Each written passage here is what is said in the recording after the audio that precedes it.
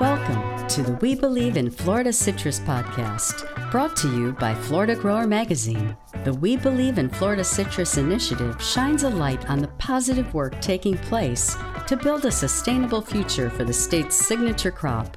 Each episode of this podcast will bring you insights and expertise from key players in the citrus industry.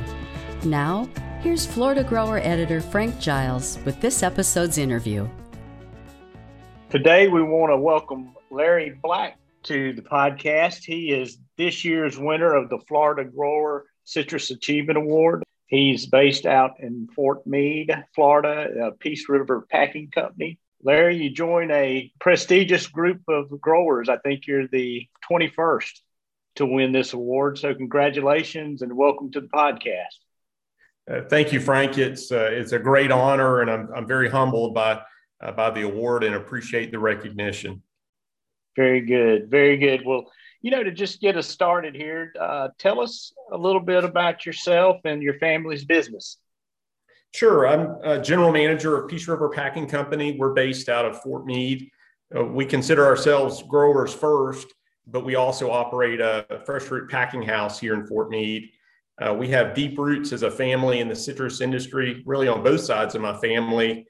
My mother's family, their history dates back to the 1850s, growing citrus in this area. My great-grandfather and several others founded Peace River Packing Company in 1928. And over the years, the business evolved, and my great-grandfather became the sole owner. And then in the early 70s, we converted to a cooperative structure, which has served us well as a family.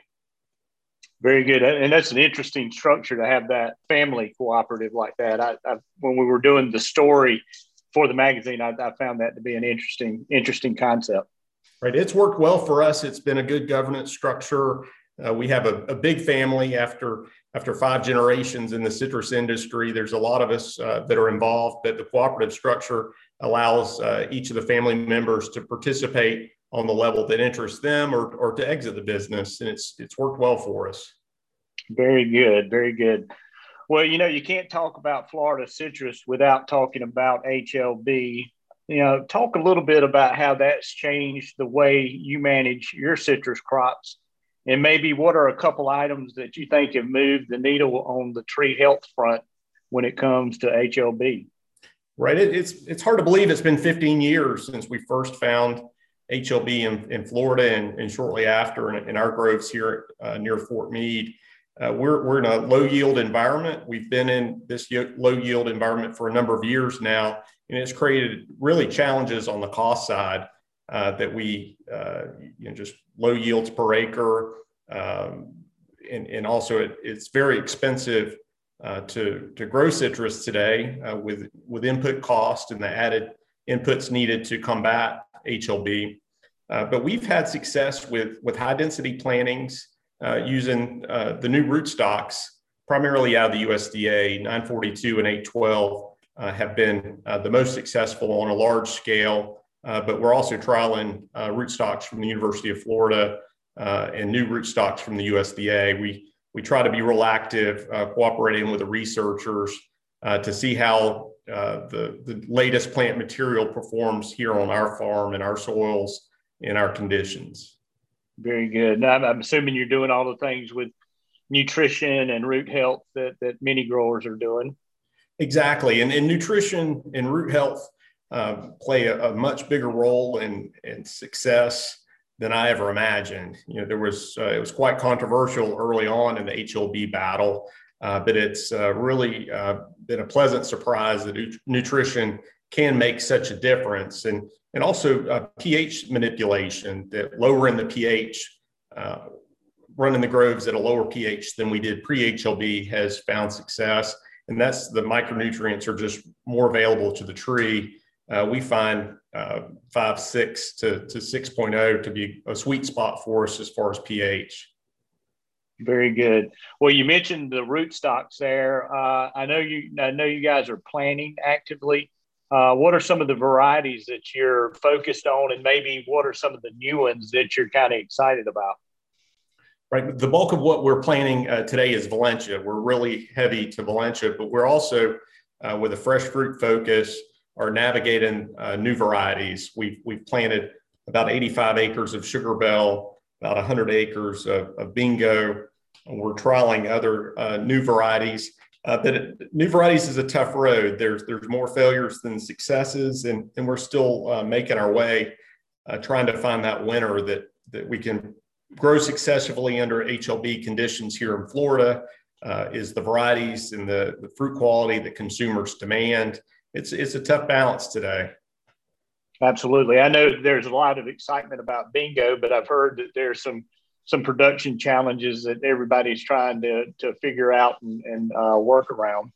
Right. Bingo is a beautiful tree. They're some of our nicest groves as far as canopy health. But the challenge we face right now is productivity. The fruit's just much smaller than we planned for and we hoped for. Granted, we've only had Bingo in the ground for 5 years in our oldest planting, so we're cautiously optimistic the upcoming season will produce better quality fruit, larger sizes that the market demands. So the jury's still out with Bingo, but that's just an example of what the plant breeders can accomplish, that we can couple HLB tolerance with the consumer traits that are desirable. And there's a lot to look forward to in our future as far as new material. Very good. One of the reasons that you won the Achievement Award this year is your service to the industry. You serve on the boards of Citrus Mutual and the Citrus Research and Development Foundation. Why is it important for growers to be involved and serve on these types of organizations, especially today?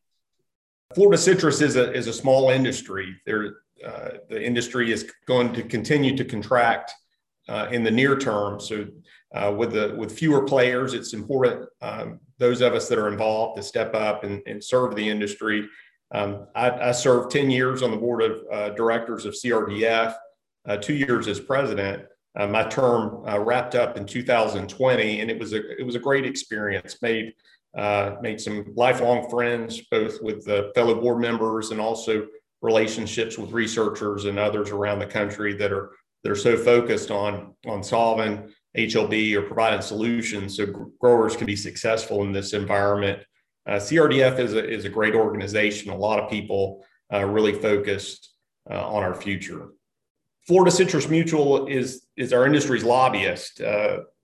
Mutual has the relationships with the legislators, both at the state level, the federal level, and also in the administration. For example, USDA and FDACS, where as a collective industry, we can carry a message to those stakeholders and have a bigger impact than we could individually.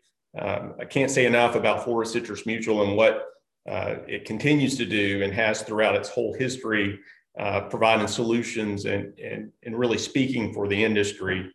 So two great organizations, and have been thrilled to be part of over the last 10 years or so.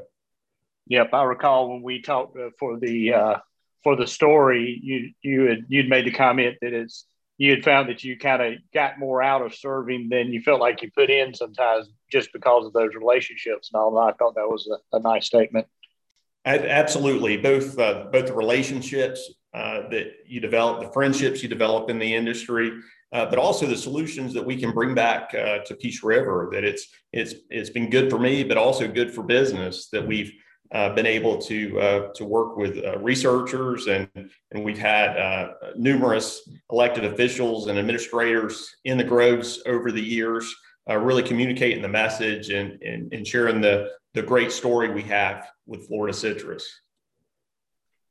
Good deal. And, sitting there on the CRDF board over time, you had a chance to get a look at a lot of the research and science that's going on out there. Any particular areas of science and research that you're excited about? Definitely plant improvement, both conventional breeding. There's a lot of new material in the pipeline that's going to provide incremental solutions to HLB and make it easier for growers to be successful. And at the end of the day, it's all about productivity. We've got to increase our production, and in turn, that's going to lower our costs and make us more competitive on a global scale.